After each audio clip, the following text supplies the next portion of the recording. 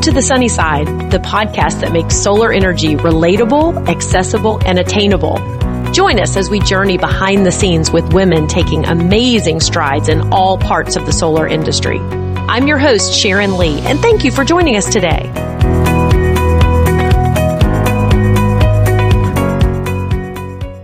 Hello, and welcome back to The Sunny Side. I'm your host, Sharon Lee, and we are going to dive right into today's episode. But first, let me take you into Sharon's Corner, talk a little bit about what I've been up to since last episode. So Velo Solar did a sales retreat up in beautiful Blue Ridge, Georgia, and we played golf. Not well, but we played golf and had fantastic food, talked a little bit of planning. And from there, I went to the total opposite extreme to the coast of Savannah and had a meeting with clients and some fantastic networking with the Chamber of Commerce. We went to a place called Starland Yard, which I'd never heard of before, but it was very, very Savannah, very eclectic, food trucks and music and very well attended. It was a lot of fun just to go home and put on my boy mom hat. And I cannot believe my older son just turned 15. That's hard. I can't even believe I said that so easily. That's a hard one to take.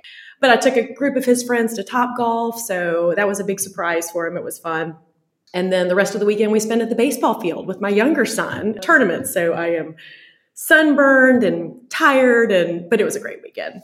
But now I'm back on the Beltline in Atlanta and ready to talk to today's guest. So please help me to welcome Abigail Ross Hopper. She's the president and CEO of the Solar Energy Industries Association, otherwise known as SEIA. So welcome to the Sunny Side. Hey, Abby. Hi, Sharon. How are you? I am great. We're so thrilled that you're with us today. So let's dive right in. Tell us a little bit about yourself, your background, what brought you to the solar industry. Yeah. Well, thanks so much for inviting me to be here. It's really an honor to spend time with you. How did I end up here? That is such a fine question. And to all those people who sort of sketched their life out and their life plan out early on in their life and followed it to a T, God bless you. I sketched my life plan out and then it went dramatically off the rails quickly just because my interests changed and my life changed and my situation changed. And I had 3 children, and what seemed like a really great idea when I was 20 something and had no children did not seem like a great idea when I was 30 something and had 3 little kids. So I sort of fell into this energy world totally by accident. I was a lawyer in private practice. I was a divorce lawyer, actually, before I joined the forces of the energy world. And so I share that because I think it's really important for people to know that there's no one way to get here, right? There's no one career path, and especially for young women who are kind of struggling with how do I be a mom and how do I be a professional? There's no one way, and there's also sort of no timeline, right? Like what makes sense when your kids are 2 is different than when they're 12, is different when they're 22. It took me a long time to figure that out. I'm still figuring it out. So yeah, most recently I got here because I was ending my role with the federal government. I worked as a political under President Obama. And as that job was coming to a close, as his term was ending, actually the CEO job opened up. And I thought, well, that sounds like an interesting opportunity. I was not super well versed in solar. It was not an area I'd spent a lot of time working in or thinking about, but the ability to be in this industry, and it was clear which direction it was going, and to lead a team of committed professionals sounded really appealing to me. And here I am. Well, you have taken this industry by storm. We are lucky to have you, that's for sure. And I wanted to share more to the story. I found this bio of yours. It sounds like I'm stalking you. I found this bio of yours online. I absolutely loved it. It said she's the very proud mom of 3 children and loves to read, ride her Peloton, do hot yoga, and lie on the beach in her not so free time. How pretty much all you need to know about me. Right? You'll find me in one of those places. I love it. Well, just to say, I can't imagine a better one of my first guests being you, because it's just such a perfect fit, since our audience isn't only women, but our goal is to lift women up using this platform in the solar industry, which is most definitely male dominated, and spotlight their unique impacts and the mountains that they or we are moving every day. And so when it comes to that mission, I feel like you have a gift. So tell me what inspired you to begin bringing women of our industry together. Yeah, I appreciate that question. So I grew up here in Washington, D.C., and I actually went to an all-girls school from when I was in 7th grade through 12th grade. It was a small school. There were about 55 young women in my graduating class. Actually, I have the joy of having my 2 daughters go to the same all-girls school. It's been pretty cool. One's graduated last year and one's graduating this year.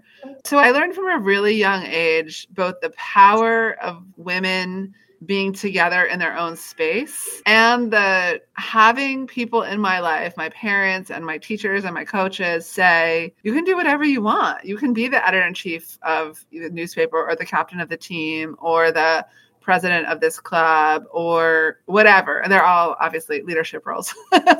And so I sort of went through life just assuming that would be the case, right? I'll be whatever I want and I'm going to hang out with other women while I do it.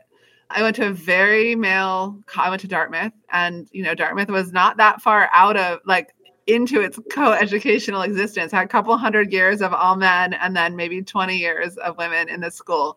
It was a fabulous experience, but it again reiterated to me how important it was to create communities of women. And so when I got to this role in particular, I was really kind of surprised, actually, the first time I went to a solar event. It was probably one that we co-own. And it took my breath away a little bit, sort of how male and how white the room was. And I thought, we need to create some spaces where women and people of color can just take a breath, right? Take a breath. And as you said it eloquently, learn from each other, lift each other up, remind each other of the value of our contributions and really identify what our unique contributions are. And so it started out very informally. I remember at the first SPI, no, I don't think it was the first one because that's a blur. I was only in the job a couple months. But the second SPI, I just sort of on the fly invited women over to my suite. I got a big suite. And it started kind of that, hey, what are you doing later? Why don't you guys come over? And why don't you come over? And why don't you come over? And at the end, we had 75 people in my suite, 75 women in my suite. And then I got a little more organized, okay, let's do these events. And for me, I just got back from Texas. We did RE Plus Texas, and I had a women's event in my suite. And I don't know how many people were there, maybe 40 women. And those are always one of my favorite parts of any event I go to because they're women from all different parts of their career. Right. There was a woman there who was just out of college, and there were women CEOs, and there were women founders and technical experts and finance experts. And so if you take away the fact that we're all women, it's an incredibly accomplished group of professionals. And then you add back in the fact that we also have this other shared lived experience. It's really cool. And so I partly did it for myself, right? To create spaces that I felt really comfortable and supported before I stepped back out onto the stage. You did it right. We were together in Atlanta for what used to be the Solar and Storage Southeast. Yep. And after a long day of networking and sessions and all of that, just to get together. And of course, the organizing with the wine and sushi was top notch. And I think the other thing was, everybody felt very comfortable with one another. We took our shoes off. We just talked, just round table style. And it was really fantastic. But you're exactly right. There were women from all walks of their career, and everyone felt comfortable to share. So kudos. That was very, very well done. So I was going to ask you how being a woman impacted your career. So maybe we can segue there. Yeah, that's an interesting question. Maybe I'm breaking the rules, but you sent these over in advance. So I had a chance to really think about that a little bit, whether being a woman, how it impacted my career. So before I was in the energy industry, I was a lawyer in private practice, right, for a decade. And then I was deputy general counsel for the Public Service Commission. I worked for the governor of Maryland and then the president. I mean, I guess it impacts everything, right? Because that's my lived experience is that I am a woman. So I don't know how else to be in the world. But I definitely, I've experienced lots of the same kinds of things that unfortunately a lot of other women have had to experience, right? About both this sort of being interrupted and spoken over and having my ideas not assigned to me, but also, touched and groped and all those other really unpleasant things, being assumed that I was the person there to get the coffee rather than the executive they were there to meet with. It's amazing when I think about it. And those things still happen, right? Like almost every time I'm on the road, choose your own adventure of those things I just said happens.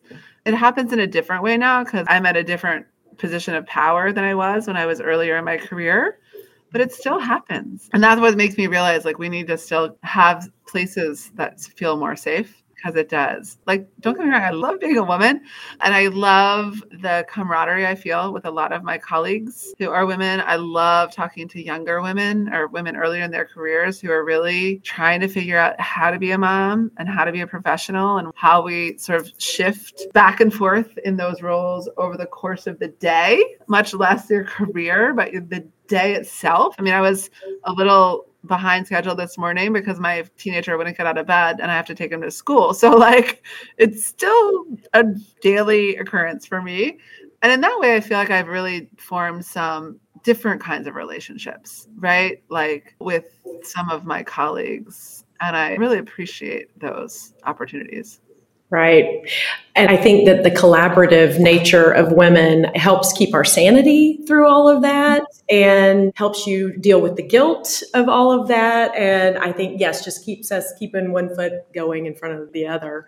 So it's interesting, the solar industry, I feel like it has advanced so much, but it's a very young industry overall.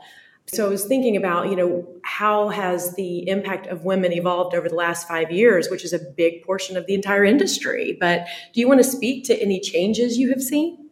Yeah, sure. So I got here, and by here, I mean both the solar industry and SEIA a little over 5 years ago. So I can tell you that in the last 5 years, we have welcomed more women into the solar industry. We do a study. We don't do it every year. We do a job study every year. And then we also do a diversity study every couple of years. Both are happening this year. But when we look over the job study, we do basic demographic information, including, how many women, how many people of color are in our industry. So since 2015, there's been a 39% increase of women in the solar industry. We now represent about 30% of the workforce. So that's better. It was, I think, 20 something when I got here. So as my old boss, the governor, used to say, it's a graph moving in the right direction.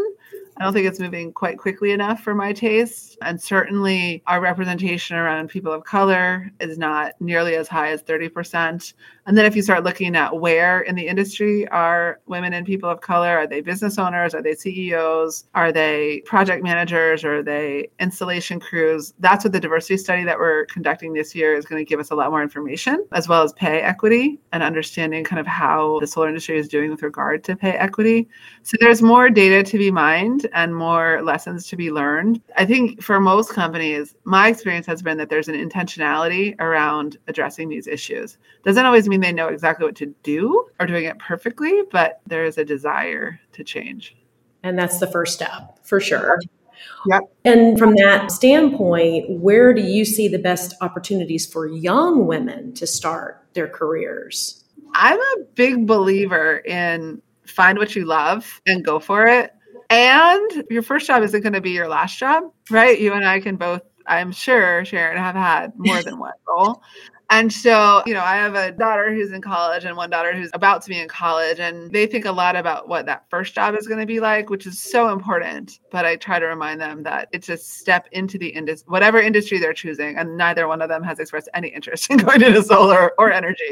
But anyway, it's just to step into the chosen field. And so I would say for your women earlier in their career who are looking to either get into the industry or sort of navigate their way upwards, find something that interests you. Don't hold out for the perfect job. Get in the door because I really do believe that once you prove yourself, so many other doors will open. And find those people that are invested in your success. It can be any male, female, non-binary, does not matter, right? People that are invested in your success. And that doesn't necessarily mean they have to have a formal title of mentor or boss or some kind of construct. Like, I just don't have time in my life to participate in things that have that level of formal construct. But I do feel like I am invested in the success of a lot of different people. And sometimes that might mean we have a conversation every couple months where they're like, hey, I have this thing, this question or this situation. What do you think? And I'll tell them what I think. Or it might mean that we, when I'm in their city, like when I'm in Atlanta, I see you, right? Like, it doesn't mean we have to, when we're not in Atlanta, we don't have to talk every Thursday at 12:15. Because neither one of us have lives that would allow for that, but we're invested in each other's success. And that to me has been, it's like a huge freedom to know that I don't have to follow some rigid mentoring program so that I then have this outcome. It's like, oh, I'm going to utilize the relationships I have and I have created. And that totally works for me. I don't know if it works for everybody, but it works for me. Well, I think it is really important to think about that and know who those people are in your life and be meaningful about those things. When that's what you said, when you're in Atlanta, you do this, or if you find ways to make those as enriching as you possibly can. And that's intentional from your part. And then so you're doing your part and you hope that the other side will do it as well. So I think that's fantastic. But let's shift gears a little bit. Talking about the solar energy in general, state of the world, and how it relates to cybersecurity. So first, how did your recent cybersecurity conference go? It was great. So last week in Texas, we had Secure Renewables 22. It was the first of its kind event that we put on all around ensuring that solar is the most secure technology on the grid. That is our goal. And we had FERC Commissioner Willie Phillips attended in person. Yay, it was all in person.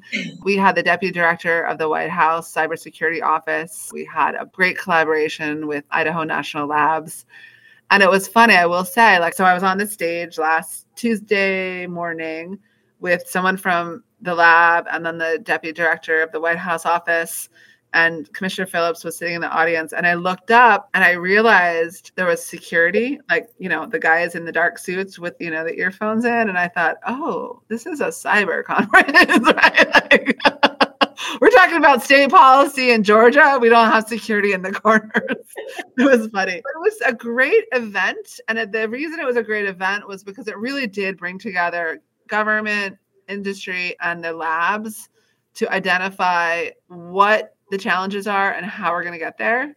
We were really focused. One of the specific outcomes was ensuring that the industry, understands that cyber is in our best interest, right? It is not merely kind of a Band-Aid we need to slap on because some regulation told us we had to. It is a way of thinking and ensuring that business continuity, right? And that we can continue to grow our industry. If we have a huge cyber event in the solar industry that contributes to the grid going down, all of us as entrepreneurs are going to be really in trouble, right? Because we will really struggle with adoption going forward.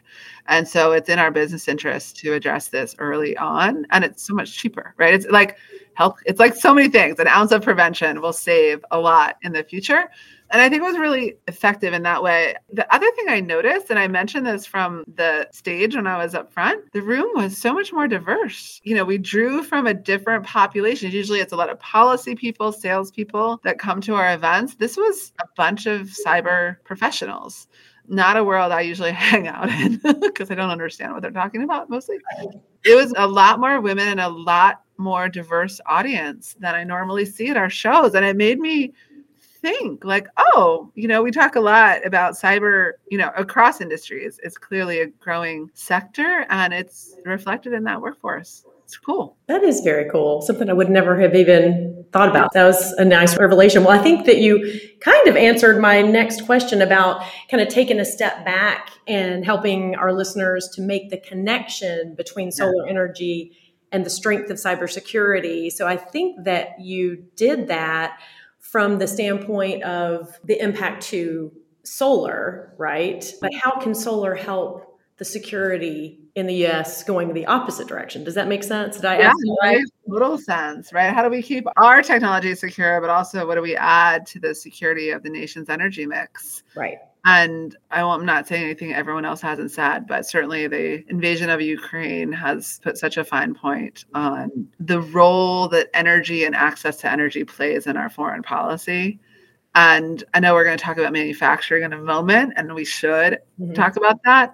But if we think even just about fuel source, right? Like, we don't have to import the sun from anywhere else. We don't have to hope that a government is friendly with ours to utilize that resource. I mean, there's lots of hardware that we need to talk about and software, but fuel source, like, we've got that one covered. Right. Okay. Check that one off the list. Yep. But that's a good segue directly into manufacturing, specifically U.S. manufacturing and supply chain disruptions and jobs, how that is impacting everything.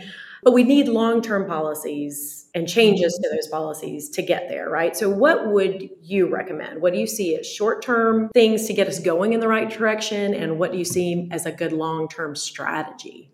So, I mean, when I took this job a couple of years ago, I did not fully appreciate how much of my life would be involved trade and tariff discussions, right? I really had no idea. When I first got here, I launched on this 100-day tour where I traveled all around the country and I met with a bunch of our members in all different places and talked about what they needed and, you know, what was working for them and what wasn't working for them and how could we be more help and what do they need from the U.S. government and the state government. I had all these great conversations. And then on literally the 100th day, I had this job because it was going to be like the 100th days I would synthesize all this and communicate it back out. That's when the first 201 petition was filed on the 100th day. And I thought, oh God.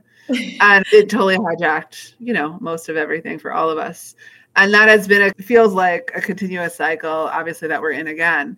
But what it made me realize and made a lot of us realize was that all of these trade cases, they're symptoms of a larger problem and a larger question. And the larger question is just what you asked, like, how do we create a strong, vibrant, robust domestic manufacturing base in the U.S.? Like, I don't know of anyone who's against that. How do we do that? I am of the very strong opinion that tariffs are not the way to do that. And I think the evidence has borne that out. We've had tariffs in place for the last 12 years, and we still are asking ourselves the same question. How do we build this? And so we started here at SEIA a couple of years ago. We created a manufacturing division in our organization. We have a number of manufacturers who are really active and helping us answer that question of what do they need, right? It's not like, hey, political scientists or hey, you know, government lobbyists, what do you think we need? It's, hey, you're a manufacturing company. You are thinking about where to invest capital and under what terms you will invest your capital. And what do you need, right? What kind of business and political climate do you need? And so from that, we worked really close actually with the senator from your great state, Senator Ossoff, to help draft the SEMA, the Solar Energy and Equipment Manufacturing Act, I think. But it is a number of different pieces to the puzzle because like any challenging puzzle, there's, you know, you got to put all the pieces together, right? If it was easy, we would have done it a while ago. But one of those pieces is to send a clear signal to the manufacturers and say, hey, we're going to support you. And we're going to do that both through investment tax credit of your initial investment in building your factory, but also in production tax credit so that there's an incentive for each thing you build. But we also need to send a really clear signal of the tax credit, that long-term extensions of the solar investment tax credit, so that manufacturers know there'll be a market, right? There'll continue to be a market for what they're producing. And those two things in concert, we think will send the right market signals. You know, we certainly don't want to federalize the manufacturing in the United States, but we do want to say, hey, this is a priority for all the reasons we all know, including cyber. And so we are going to invest our time, money, and resources in making sure it happens. So that leads into the extension of the ITC is a perfect, and that goes beyond manufacturing, but it goes hand in hand with exactly what you're trying to do in looking at long-term stability issues for the industry. Right. So before, I told you I was a divorce lawyer, which I was for 5 years before I got here, immediately before I got to energy. I was going to say, if you want to meet after work sometime, I can give you advice on your divorce. Not you, Sharon, but like one's divorce. It's amazing how handy that information is. People need it a lot, unfortunately. Myself included. But anyway, before that, I was a corporate securities lawyer, right? And so I represented big companies and large organizations that were either investing capital in businesses or were businesses like going public or whatever. And so I bring that lens to the work I do here. And the message on the Hill and in state capitals is like solar companies are just like any other rational economic actor, right? There's nothing fundamentally altruistic about them, right? They're not necessarily motivated by just making everyone feel good about their energy use. Like you got to make payroll, you got to pay taxes, you got to turn a profit for either your investors or your shareholders. Like we're all capitalists here. And so what I need and what my companies need from the government is stability. They need stability and they need predictability and they need to understand what the rules of the road are so they can talk to their investors, talk to their shareholders about how to allocate capital, right? Like we could be selling widgets, we could be selling pencils, we could be selling grapes. I don't know why I picked that one. They all want the same thing. They want stability. They want known timelines, right? It's the same things. And so the long-term extensions of the investment tax credit is not because we think we're good and we're better than other technologies, although we certainly bring attributes that other technologies and fuel sources can't bring. But it's because we're rational economic actors and we need certainty in order to deploy capital. Exactly. So if you give me a 1-year extension, a 2-year extension, that's better than nothing. But I can't make a long-term business plan. And we can't plan to quadruple our workforce, which is what we need to do on a 2-year extension. No one's going to do that. And no one should do that. That's poor business strategy. Right. So we're just good, methodical, good long-term business decisions. But let's shift gears just a little bit and talk about some statistics, because I do think that when it comes to solar, I think that we can talk all day long about things that we need to do and policy changes that we need and that. But there's a lot of success stories about where solar is today versus years ago. Do you want to share some successes and what people might not know about where solar is today? Yeah. There is so much good news in the solar industry. I just had a chat with my team this morning because we're talking on a Monday. Sometimes Mondays are challenging. And it was one of those IT Mondays too, and the laptop wouldn't turn on and the emails weren't downloading to the phone. And where are we supposed to be anyway? I'm glad you're here. I'm here. That all got worked out. If this had been a 9:00 meeting, we would have been in trouble. We just reflected this morning in our executive team meeting at SEIA. Like the reason we are being challenged on the trade front, the reason that other interests are coming after us, the reason that sometimes it feels like we're constantly under siege is because we're succeeding, right? Like people don't put targets on the back of losers, right? Like they just don't waste their time. And so we are winning, right? We are a real market risk. If you look at any projection, solar is going to be like the predominant, if not one of the predominant fuel sources in the next 10 years. And so those entities that we threaten and fill in the blank on the entity are coming after us. I just said, like, we live in a capitalistic world. It's competition and we love competition, and that's totally fine. It's totally fine. So I'll start there, right? We're winning, even though in the day-to-day, maybe it doesn't feel like it sometimes. But if we think about, well, how do we know that? We talked about the projections and it's all clear, right? If you look at any projection from any organization. But if you think about what's happened in the last few years, we look at sources of new electricity generation, and solar is either number 1 or number 2 source of new electricity generation, like year over year over the last 5 or 6 years. If we look at the pace of our growth, we've continued to grow year over year at just incredible rates, even in a year that was challenging, even a year where we all had COVID, even in a year where we couldn't get fill in the blank, it was challenging. The trade petition, I think that threatens it in the near term, and that's a serious risk. But it's pretty amazing. I think a lot about like what the world will look like. I have a 14-year-old son, and when my 14-year-old son and your 15-year-old son are our age, I think it will be normalized. I live in DC, and so sometimes I drive on 95 and there are those humongous transition corridors, right? And we don't even see them. Right. We don't even notice them because they've been there and that's just how it is. I don't notice solar panels anymore. Some people do, but I don't. I mean, I notice wind farms because we don't have a lot of them here on the East Coast. But I think all of that is going to get normalized. And so I'm really clear about where we're headed. And I think the market is very clear about where we're headed. I think sort of what's still up for grabs is the pace of that transition. Some of us think it should happen more quickly, others more slowly. I think the planet needs it to go a lot faster. So that's what I'm super focused on. I think that's fantastic. And you can tell it. I mean, you're a force to be reckoned with. So I think that's just fantastic. So let's talk about specifically SEIA and some of the things that it is doing on an ongoing basis, policy-wise, strategy, the front and center, things that they're doing to move things forward.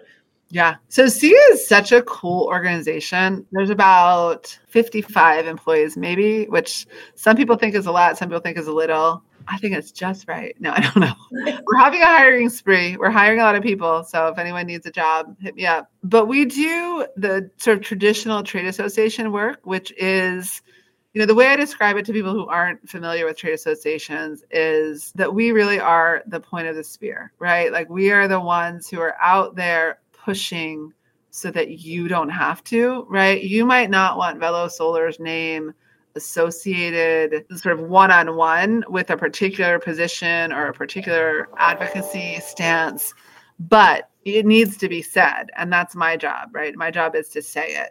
And it could be on the Hill here in Washington. It could be in the White House. It could be at the Department of Energy. It could be at the state capitol in Atlanta. It could be at your Public Utility Commission, right? I mean, we do different venues. It could be at PJM, but we are the voice of the industry. So sort of this aggregated group of companies that speak with one voice and are more powerful than one company speaking by itself.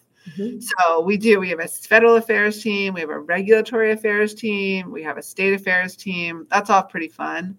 We also have a research team, right? Because no matter what policymaker I go to speak to, they want to know, he or she or they want to know how it impacts their jurisdiction, whether it's their county or their state. And so our research team tells me there are X number of solar workers in Georgia, and there's X number of companies, and the 5 biggest markets are Y, and the places it's going to grow the most are XWZ. And just that data is so critical to our advocacy efforts. So we have a whole research team. Obviously, we have a comms team that tells the story. We have a membership services team that really makes sure our members know what's up. But some things we do that people aren't as familiar with, like we have a codes and standards team, right? So if you think about all of you out there in the world building solar have to comply with building codes and construction codes and safety codes. And if they are being drafted by people who either not knowledgeable about solar or worse, are hostile to solar, they're going to make your job so much more difficult and expensive. So we have technical experts who advocate in those venues and take positions. We have someone on our team that is helping us develop a nationwide program for PV recycling, right? Again, as we think about areas of risk for the industry, if we can't handle and figure out the recycling issue, that's not going to be good. We're also thinking about obviously things like trade, but also sort of the security and the character of our supply chain. And so we have someone on our team that's working on helping us become a certified organization so we can promulgate standards so that all of our installers and all of our companies are living up to a certain standard that will help with government compliance requirements. And so that's part of what I love about being in this organization, like just as an organization, is that we are small enough and flexible enough to really respond to what the industry needs. We just brought on a new VP of equity and workforce development. So as we think about quadrupling the solar workforce, how are we going to do that? And who are we going to employ? And how do we make sure it's as equitable as it needs to be? And so now we have someone who's an expert in that and can help us and help our companies navigate pretty unexplored territory, right? So that's what SEIA does. Oh, and we put on a lot of events. I know that's what you're more known for, but it's amazing what all's done behind the scenes and right? That's fantastic. And this was a perfect opportunity to segue into a spotlight on the RE Plus Southeast that's coming to Atlanta. What is it, May 11th and 12th? That sounds right. That sounds right. I will be in your great city. So as you know, we were talking about this earlier, we've rebranded to RE Plus to really reflect the fact that almost everyone in this industry is taking a solutions-oriented approach and not necessarily a technology-oriented approach. Right? Customers want clean, reliable, affordable energy. And we know that solar and storage are pillars of that, but not the only pillars. And so we want our shows to reflect that. So we're coming in for RE Plus Southeast, and I'm sure there will be a women's reception. But yeah, it's one of our biggest shows. I mean, the Southeast is just such a booming market. It's a different market, obviously, than some other, like just in Texas, different than Texas. We were in the Northeast, very different than the Northeast. But that's why we do the regional shows, is because those variations are important, right? It's not going to really help you if all we talk about are deregulated states in your great state of Georgia. Right. Right. Well, and speaking of those events, so when we were in Atlanta last time, we were talking about, this is a random question, about what you were reading. And you were reading, for fun, a Leanne Moriarty book, and we both love her as an author. So I have to ask, what are you reading right now, for fun? Oh my gosh. So I always have one book on my phone, on Audible, that I listen to, like if I'm driving or on the airplane. I did it on the airplane the other day. So I just downloaded a new mystery. It's a debut mystery because like when I'm listening, that's about all I can manage. Like I don't have the attention span for real literature. Blood Sugar by Sasha Rothschild. It's really good. So that's what I'm listening to. And what I'm reading, I just finished a book. I was away last week. I was in Florida on spring break with my son and his best friend. And I finished a book about that one thing that I can't remember. And then I started reading I started reading a book I found at Goodwill. Isn't that funny? Fantastic. I forgot what it's called. But the thing I find so interesting about it is that the main character is really into plants and flowers and the meaning of flowers. And it's one of the ways she communicates with people is like, she'll give someone a rose because it means X or an orchid because it means Y, and I don't remember what it is. But that's what I love about reading, is it lets my brain sort of go to places that I do not involve solar policy or energy policy or politics, and just like have a nice little break. But I have quite a stack on the side of my bed as all the time. What are you reading right now? So I just finished, have you ever read Kate Quinn?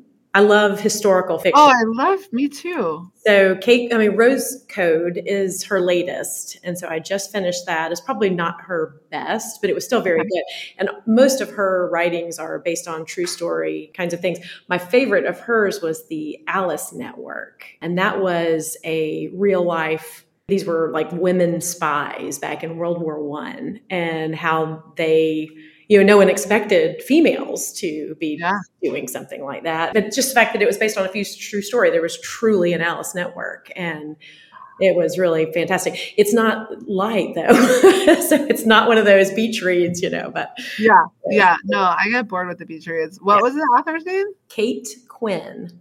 All right. I'm adding it to my list. Yeah, she's fantastic. One of my favorite historical fiction books. Have you ever read, there's two, 1,000 White Women? 1,000 White Women? No. Highly recommend it. Okay. It's about a time when the country was just forming, when obviously this didn't take place, but when the U.S. government, in a way to colonize basically the Native Americans, gave them 1,000 white women to marry and have children with to kind of change their culture. It's really fascinating. Highly recommend it. And then have you read The Red Tent? Yes. I just reread it recently. I would need to reread it. It's been a long time since I read it. I reread it and it was so fabulous. Anita Diamante, I love anything she writes. Mm-hmm. Anything she writes.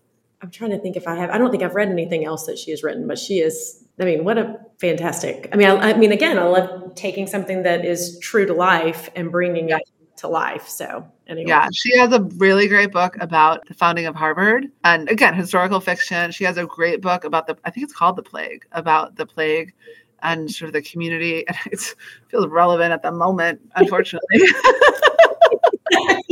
Too close to home. Not going to read that one now. All right, don't read it. Yeah.